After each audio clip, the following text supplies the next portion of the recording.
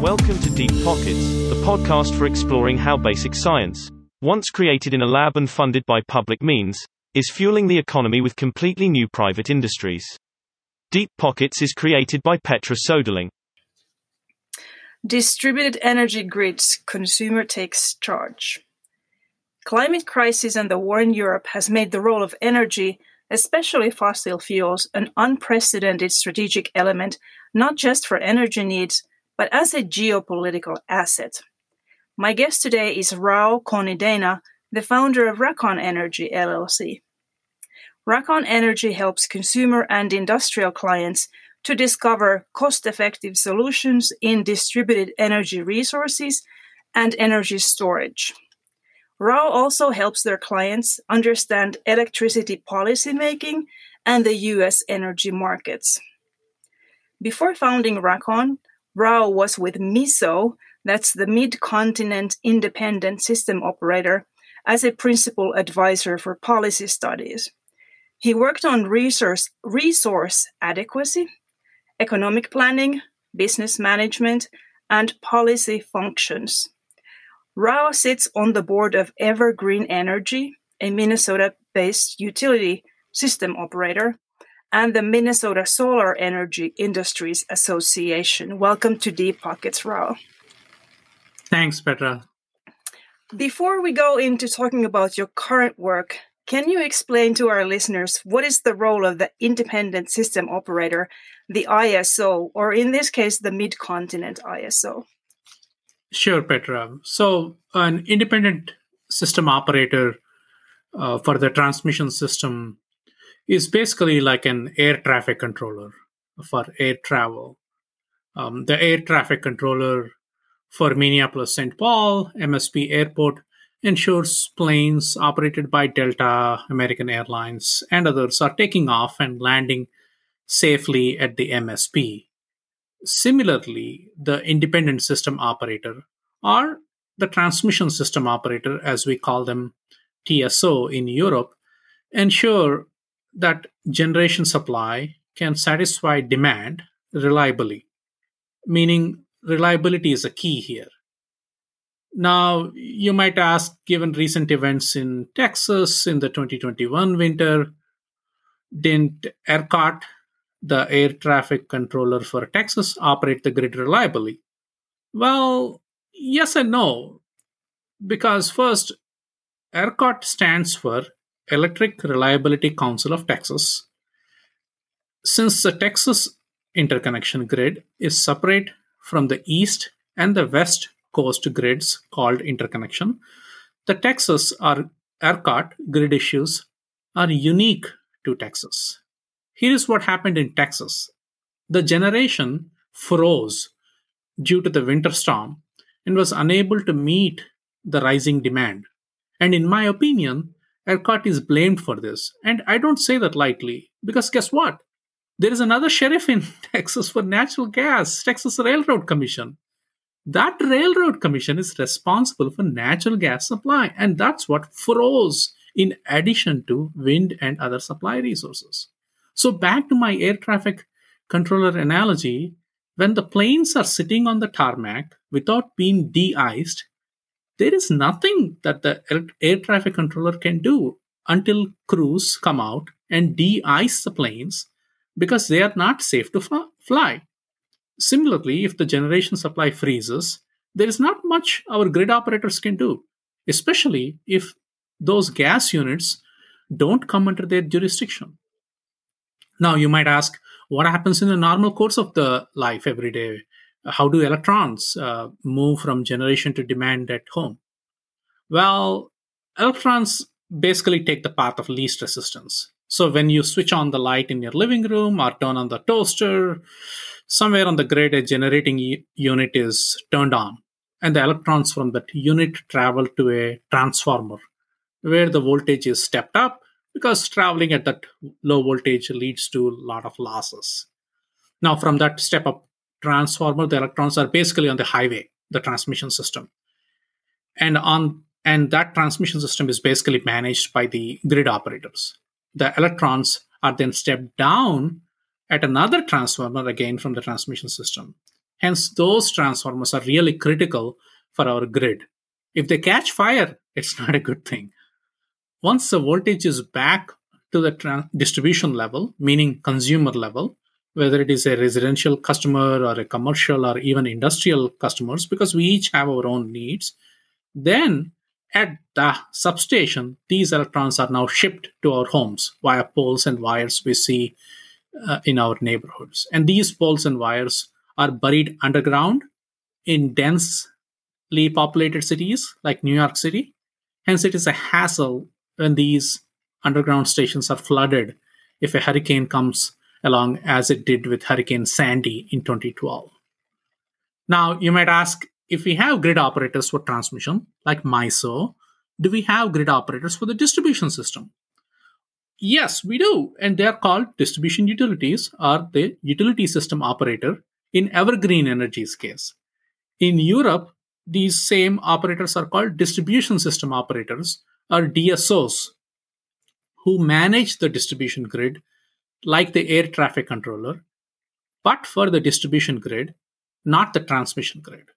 There are over 800 distribution operators in Germany, for example. Wow, okay. Thank you for that background explanation. We're now all on the same page with how the grid works. Getting into your current role, can you tell us about the businesses you are consulting with, who they are and what they're trying to achieve, and in context of what you just laid out on how the grid works? Sure. So I mostly work with clients who need my transmission expertise and energy market expertise. As you had alluded to earlier, I worked for the Midwest grid operator here for 15 years, and I'm comfortable basically with these grid operators elsewhere in the country and the rules surrounding transmission infrastructure. So basically, my current clients are all basically doing something in the clean energy space. For example, Advanced Energy Economy is advocating for distributed generation policies. Natural Resources Defense Council is advocating for clean energy and distributed energy resources. Another client of mine, Vote Solar, is advocating for distributed solar in states like Nevada and Minnesota. And I've also worked with consumer advocates to advocate for clean energy options to keep the costs lower for those consumers. Interesting. Thanks, Rao. Let's go deeper into the topic now. Tell us, I heard you wake up 3:30 a.m. every morning, so tell us what keeps you excited enough to be doing this. Sure, and I did wake up at 3:30 today. Wow. and I really like these early mornings because I'm really excited about aggregators and the companies that are providing these aggregation services, because they basically take these small generation resources like rooftop solar and in aggregate allow them to bid into these markets like MISO and stuff. So what I'm basically trying to say is I'm excited about consumers taking charge of their electricity needs and becoming almost like a supplier, because they can generate their solar energy, they can have their geothermal, or they can have heat pumps. And when you combine all of them, it is powerful, because solar energy may be available during the day and wind can, let's say, is available only during the night. But with the technology that is available today, these individual pieces of generating resources are flexible enough to be aggregated together, and they work in tandem with the big transmission needs. And that's the flexibility that I'm talking about with these aggregators. So from a supply side, if we look on the demand side now in terms of different consumer needs, a residential consumer might have a peak demand during the evening time between 6 p.m. and 9 p.m. when they are running microwave and oven for the food preparation. However, an industrial customer, on the other hand, might have a peak that is in the middle of the day when they are metal pressing plants, for example, are being run.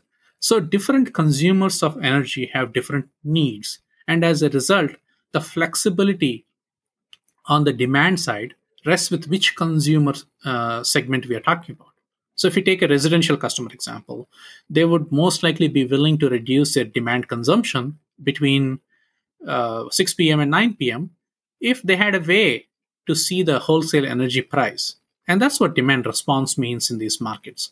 Demand response is a way to reduce energy consumption, and you get paid the wholesale energy price for it. And federal regulations around this have confirmed and affirmed that fact. Even Supreme Court of the United States has affirmed that the Federal Energy Commission has a jurisdiction over demand response programs that are compensated at a wholesale energy price. So if we take that step further, new rules are coming around on energy storage and distributed resources like rooftop solar that allow consumers to play a much bigger role on the transmission grid. And that's what excites me these days. That's why I wake up at 3:30. Mm-hmm. So demand response, it sounds to me like it's a win-win both for the providers, but also for the users, the consumers. That's right. That's right. You get paid to reduce your energy. Okay, so that was the distribution model. Let's talk about resources. What do you want our audience to know about distributed energy resources, and what are some examples of these resources? Right. So distributed energy resources is a big term, is a big umbrella term to include whatever generation is available at the consumer end, as I mentioned in the residential example. Because today's residential customers have solar. They put solar on their roof, so that that's a distributed energy resource. Or they can have a heat pump, and that's again a distributed resource. Or they can have Nest thermostat that regulates their air conditioner. Or they can have an air conditioner saver switch that can regulate how much demand their air conditioner puts on the grid. Or they can have a battery sitting in their home garage, like a Tesla Powerwall, that can be used to charge their electric vehicle. So these are all distributed energy resources. And when you take those resources in aggregate, my home battery with my neighbor's battery, and so on, the combined neighborhood has all these batteries together, and they become an aggregated distributed resource that can participate in these energy markets. The energy markets that I'm talking about could be any of those Northeast markets like PJM, New England, New York, or even mid-continent ISO, where I worked for 15 years. Each of these markets have something called an energy market, a capacity market, and an ancillary services market, which basically means they provide a frequency response or a frequency regulation ancillary services that are basically providing money for ramping capabilities that nuclear units cannot provide. Nuclear units cannot ramp up and down like natural gas generators can.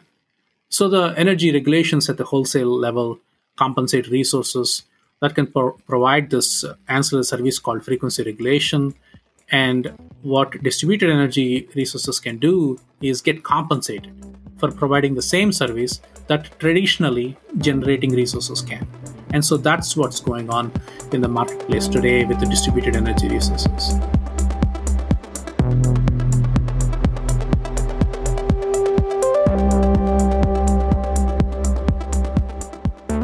And you can take the example from California, for example, in the rooftop solar market. They're talking about net energy metering, a state rule that allows customers to benefit from excess energy that they sell back to the grid. That excess energy can also remove the need, perhaps, for a big transmission line that the California Independent System Operator, CAL-ISO, would probably need in the future. So these distributed resources can provide the reliability and resiliency benefit that we are starting to talk about because of climate change and all the hurricanes and winter storms that we are experiencing right now. So smaller resources can reduce the risk of a big capital asset like a coal or a natural gas plant hundreds of miles away from the load centers because there are smaller resources, because these resources basically are generating where the demand is. So we need to realize that it made perfect sense 40 years ago, 20 years ago, to generate hundreds of miles away in alternating current AC, but transport that AC current to homes via big transmission lines. We might still need those transmission lines connecting New York City to San Francisco or the MSP metro area to the DFW metro area to reduce the risks of blackouts or even share excess renewable energy. But with today's technologies, while we plan for big transmission lines to interconnect the East and the West Coast, we should also realize that economies of scale have increased and technology costs have decreased for consumers to generate their electricity with the help of rooftop solar, batteries, geothermal, and heat pumps. Hence, we should embrace these distributed resources sooner than later. Thanks. So it's a more flexible, agile system Exactly. in many ways. In my introduction, I did mention climate crisis, also Russia's aggression in Europe. In your view, why is connecting these distributed resources to the transmission grid needed now more than ever? It's an appropriate question, and I'm glad you asked that, because as I was looking at the news this past week, or I think it was last week, Russia was bombarding the nuclear plant in Ukraine. I couldn't help think if they had more distributed nuclear plants, if they had more distributed resources, the risk around only one unit going offline is de-risked by having multiple units. So, because reliability and resiliency is what these small resources can provide when they are aggregated. So, we can all agree that small resources may not provide large grid needs, but when aggregated, these small resources can. You can bundle them as you bundle data and minutes in a smart cell phone package. You can have these aggregators as your representatives with the utility companies and the grid operators and provide energy services for the grid. Similar to a cell phone plan, it is likely that we will move to a transmission and distribution service model. They call this energy as a service, where the utility company owns the wires. However, there is a retail aggregator who will provide the energy to your house and power the devices in your house, which are from different vendors like Google Nest thermostat, Tesla Powerwall battery. It could be a Ford F-150 electric car. So all these devices will talk to each other and with a home energy management system, and that energy management system talks to the aggregator, and the aggregator then bids any excess energy onto the wholesale grid. Like my cell phone analogy, all the cell phones in the house have a common carrier, and they interface with the internet carrier for smart capabilities. And additionally, these cell phones also provide emergency services when needed. So similarly, all this is possible. And we know it is possible because there are states that allow large industrial customers and large commercial customers to bid into the energy markets to provide these services, like Texas and New York. We know this works because customers benefit from reduced energy costs when participating in these wholesale markets. Hence, we need these distributed resources in aggregate to reduce consumer costs. Now, what happens if we don't? Because if we don't do it now, what happens when we plan for a big transmission lines in vacuum is, without planning for distributed resources in aggregate, is that the consumers would end up paying twice. They would have to pay for transmission cost and distribution system cost. If you plan for aggregated distributed resources like rooftop solar and batteries and the transmission line development, then we may not have consumers. We may not have the consumers pay for high transmission costs and distribution wires charges, which is what is going on in the industry today.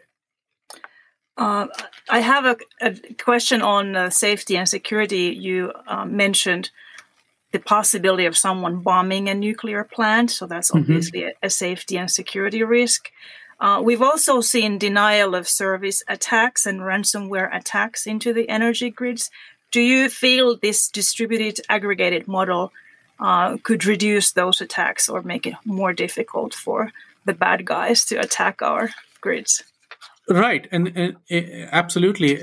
I believe when you spread the risk and have smaller resources and they are locally managed and dispatched, you have less risk on the bad guys taking down the entire grid. Because if you have a command and control of the single grid in one single utility's hands, it is basically putting all your eggs in one basket. Whereas if you have command and control spread over in local communities and local community grids, then it is less risky to take down the entire grid. Are there any big tech companies on board with the distributed energy space? Absolutely, absolutely. There are a lot of companies now in energy, like Google, Apple, Tesla. I mentioned Tesla Powerwall, Google Nest thermostat obviously comes to mind. Tesla actually has a lot of stationary storage projects spread all over the country.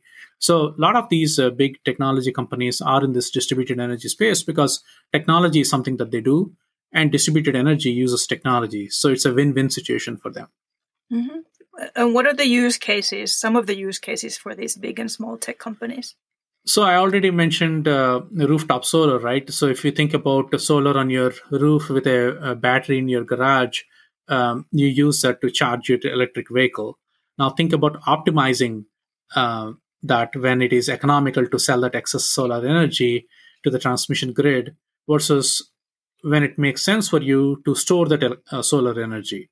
We know that off-peak charging for electric vehicles makes more sense to the big grid, the transmission grid, because nuclear units cannot cycle. They cannot ramp up and down like diesel generator sets. They are steady resources. So the use case is for a consumer to buy this technology that optimizes them without messing with the switches every day. And there are companies like STEM, for example, that are using artificial intelligence to make those decisions for the customers. Because when a snowstorm moves in, like I'm here in Minnesota, the consumer might want to store their solar energy in the battery and not use that up for EV charging. But if the weather is going to be sunny the next day, perhaps it makes sense for the customer to sell that excess energy and make some money. Okay, thanks for that. Now, I understand it may be unfair to ask you this question, but as we record this, it's early March 2022. Russia has attacked Ukraine, and Europe is having to rethink their energy sources. Is the distributed grid system even going to replace or ever going to replace larger infrastructure projects such as the just shelved Nord Stream 2 gas pipeline? Yes, it's a key thing and a sad thing actually that is happening in the world today. I'm heartbroken to see small kids eating just an apple, sitting in the subway to like bomb shelters in Ukraine. And I cannot think about all the hardships the parents and children are facing. And most likely the students are missing out on schools and stuff too. So I'm really heartbroken on that front. Now, it is definitely a difficult moment for Europeans in general because the entire world, including Europe, is dependent on fossil fuels. And as I mentioned, we have been using energy by generating it over long distances. And only some of the countries are lucky to have a diversity of renewable resources to complement their existing fleet. So it is good that Europe and US are thinking about how to reduce dependency on fossil fuels. And there is obviously an undeniable political aspect that comes along with it. And I know governments, including US here, are looking at infrastructure plans, build back better and such, and ensuring that we not only have offshore wind incentivized and take off, but also perhaps have offshore oil drilling platforms, that could be replaced with offshore wind turbines, for example. So governments could obviously do more in infrastructure packages and such. But I also think from a distributed generation and distributed grid perspective, we should have some incentives for the utilities to do more distributed generation so that they can keep their existing customers. So perhaps we should incentivize not only the utilities to work with the distributed energy resource providers, but also have a robust mechanism for the distributed energy providers who are like rooftop solars and other providers have a say in the ecosystem. Yeah, and the Supreme Court decision that you talked about earlier certainly helps in this case, right? Absolutely. I think when I reflect upon the latest announcement by President Biden, nominee Judge Jackson, And just think about, why do I follow Supreme Court nominations and Supreme Court judges? I realize that particular Supreme Court case on demand response compensation was the key in establishing that this federal agency called the Federal Energy Regulatory Commission, FERC, has a say in compensating for wholesale transactions, including demand response. So we have at least certainty from the Supreme Court level on some of these incentives for distributed generation, like demand response and distributed energy resources that we talked about. Absolutely. Good. So there's a little bit of carrot there, not just stick. So thanks, Rao. Some good and solid thinking here today. Finally, to end on a more happy note, tell us one thing that most people don't know about you. Okay. So, yes, I do watch a lot of crime shows, such as Wallander. I even like Junior Wallander, and then Criminal Minds, and I read a lot of fictional books. So that's how I keep myself entertained, if you will. In fact, talking about books, my current favorite authors are Preston and Child, two guys. And I like how they develop the character of this FBI special agent, Pendergast. The reason I like him is because he's able to work independently without any interference from the institutional FBI. So there's probably something there that appeals to me. That's a very fitting plot, an independent special FBI agent that works off the grid and distributed model, if we could say. Rao Konidena, thank you so much for coming to Deep Pockets today. Thank you, Petra. The pleasure was mine.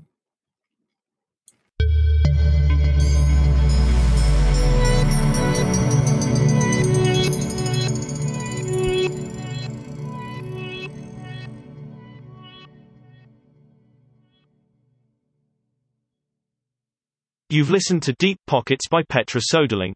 Be sure to subscribe for more episodes.